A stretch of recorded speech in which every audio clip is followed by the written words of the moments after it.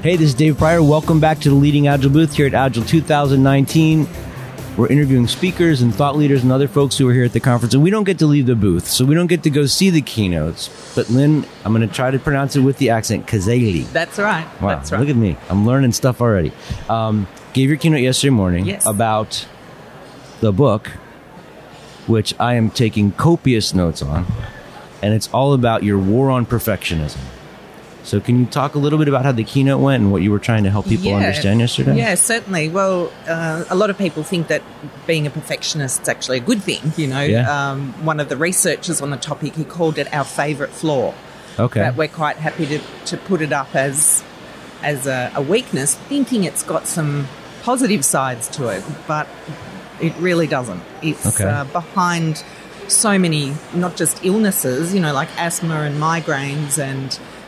but also connected with things like anxiety, depression, and then the behaviours around overworking. You know, working back late, taking work home, trying to make things better. So all of that is not making us feel real good, either about ourselves or the work we're doing, and it can make us really difficult to work with and collaborate with.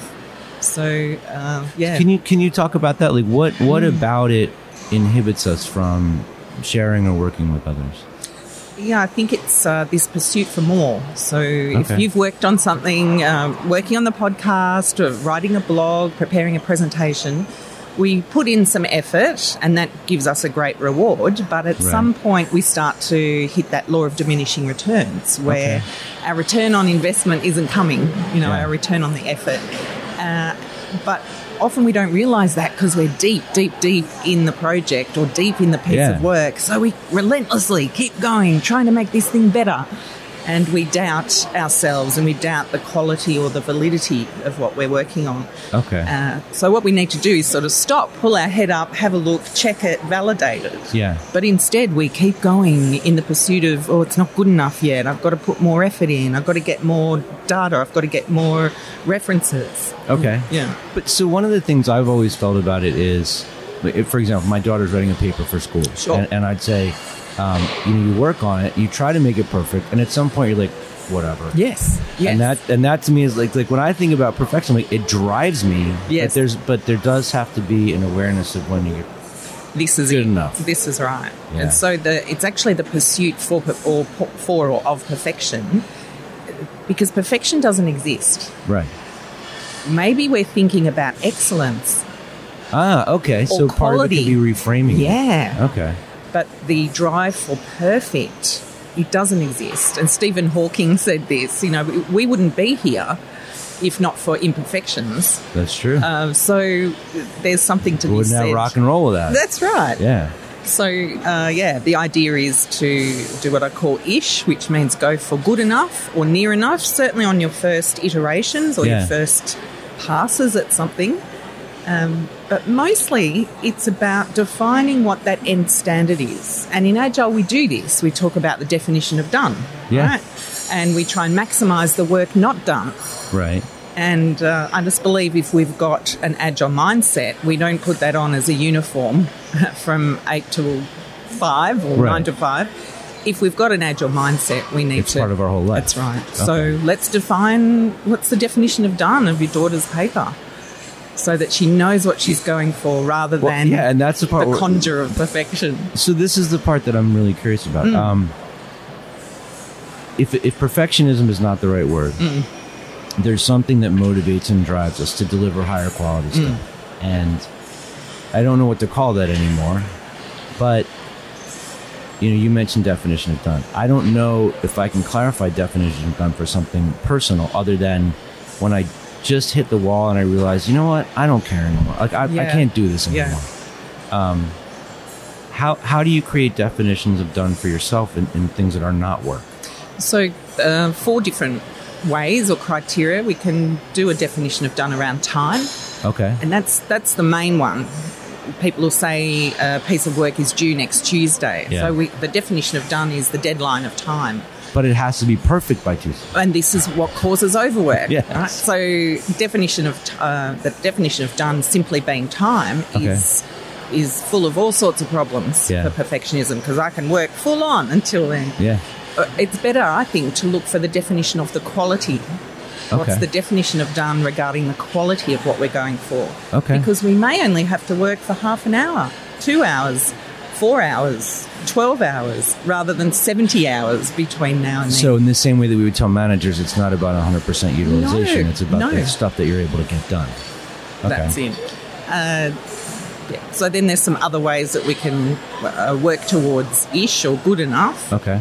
But I really encourage people to find another definition apart from the deadline. Okay. Because it's that date Yeah. that strives or drives us to keep trying to make it better within that time. And that this is where we see people putting in ridiculous efforts. Yeah. And they'd already passed the point of good enough. And now they're just hours making mistakes. And hours ago. Yeah. Yeah. Okay. So is this, I mean, once you kind of put this together for yourself, is this something that you figured it out and it's done, like you're good? Or is it something you constantly have to retrain yourself to be like, this is my ish for this, Yes. and we're good? Yes. Most of us have a hint of perfectionism in Yeah. us. Some of us have got a little bit more it's than others. deeply burned in. Yeah, it Yeah. is. And it's a generational thing. So many of us have grown up with it. It's been one of the cultures of do your best. Yeah. Or your best isn't good enough. All these sorts of horrible mantras that have been going around in our minds. And I think there's an opportunity for us to look at a whole bunch of things in our lives. Right. For example, we don't all try and cook a Michelin 5-star meal every night. We're quite happy to tolerate. We say, that'll do. Yeah. So many times during the day we say, that'll do. We made decisions this morning about what to put on. Our clothes, we said, that'll do.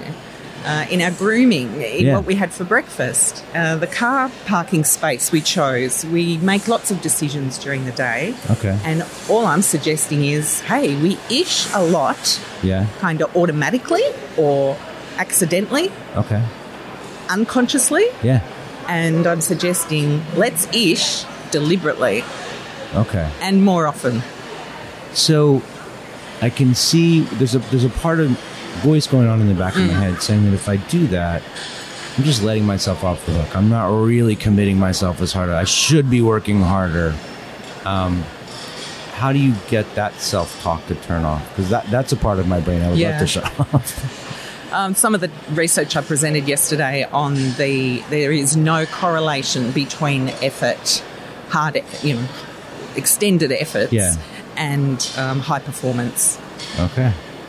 So we're putting all this effort in the mistaken belief that by putting more effort in, it's going to be a better result. Yeah. And it's just not true. So it's we retraining ourselves. It is. Okay. And I think on each situation, so we're sitting here now and at some point I'm going, yeah, that's a good enough answer. And you're going, yeah, that's a good enough question. Okay. We're not stopping and saying, right, everybody, pause, start again. Check the definition of done on that one. Like in a film, cut. Yeah. Take two. We're going with what we're creating as we go. Yeah, and this is one of the techniques of improvisation. Okay. And we're great improvisers. If only we would trust what was actually happening in our mind. Yeah. So not to overthink it, and know that we all are probably overworking on plenty of stuff that doesn't need that much effort. It will be good enough earlier than you think. All right. And how has this changed your life since you made this change or started to incorporate this? Yeah, I'm definitely a reformed perfectionist. Okay. And I think I'd say it's a practice, a life-changing practice of good enough. You don't just go, hey, that's great, I read the book and now that's what I believe. I'm ish enough. Yeah. It is a practice, and you do have to kind of catch yourself. People have been sending me messages over just in the last 24 hours. One guy said to me, hey, you helped me lose 30 pounds. And I said, what? How did that happen? He said, off my shoulders. I've lost 30 pounds off my shoulders. He said, I'm not worrying about things anymore. That's great. That must make you feel really good. It does. It does. Certainly had many messages. The book's only been out, 2 months or so. Okay. And the messages from people saying, I'm now tackling things I wasn't before because I was fearful. Okay. And that is one of the things around perfectionism. Two main types is that we can be avoiding failure, so we're working really hard to avoid failure. Right. Or the other one, which sounds good, which is seeking excellence. Okay. And that's why I'm putting all this effort in. I'm trying to make it better. And if you can identify, are you a avoiding failure or a seeking excellence type of perfectionist? Right. Then you'll be able to catch yourself out when you unlock more potential. Exactly. Cool. And more time. Oh my goodness, we just end up with so much more time. Yeah. Because we're not overworking and reworking things. Cool. This was great. So if people want to check out the book Ish, where would you like them to buy it?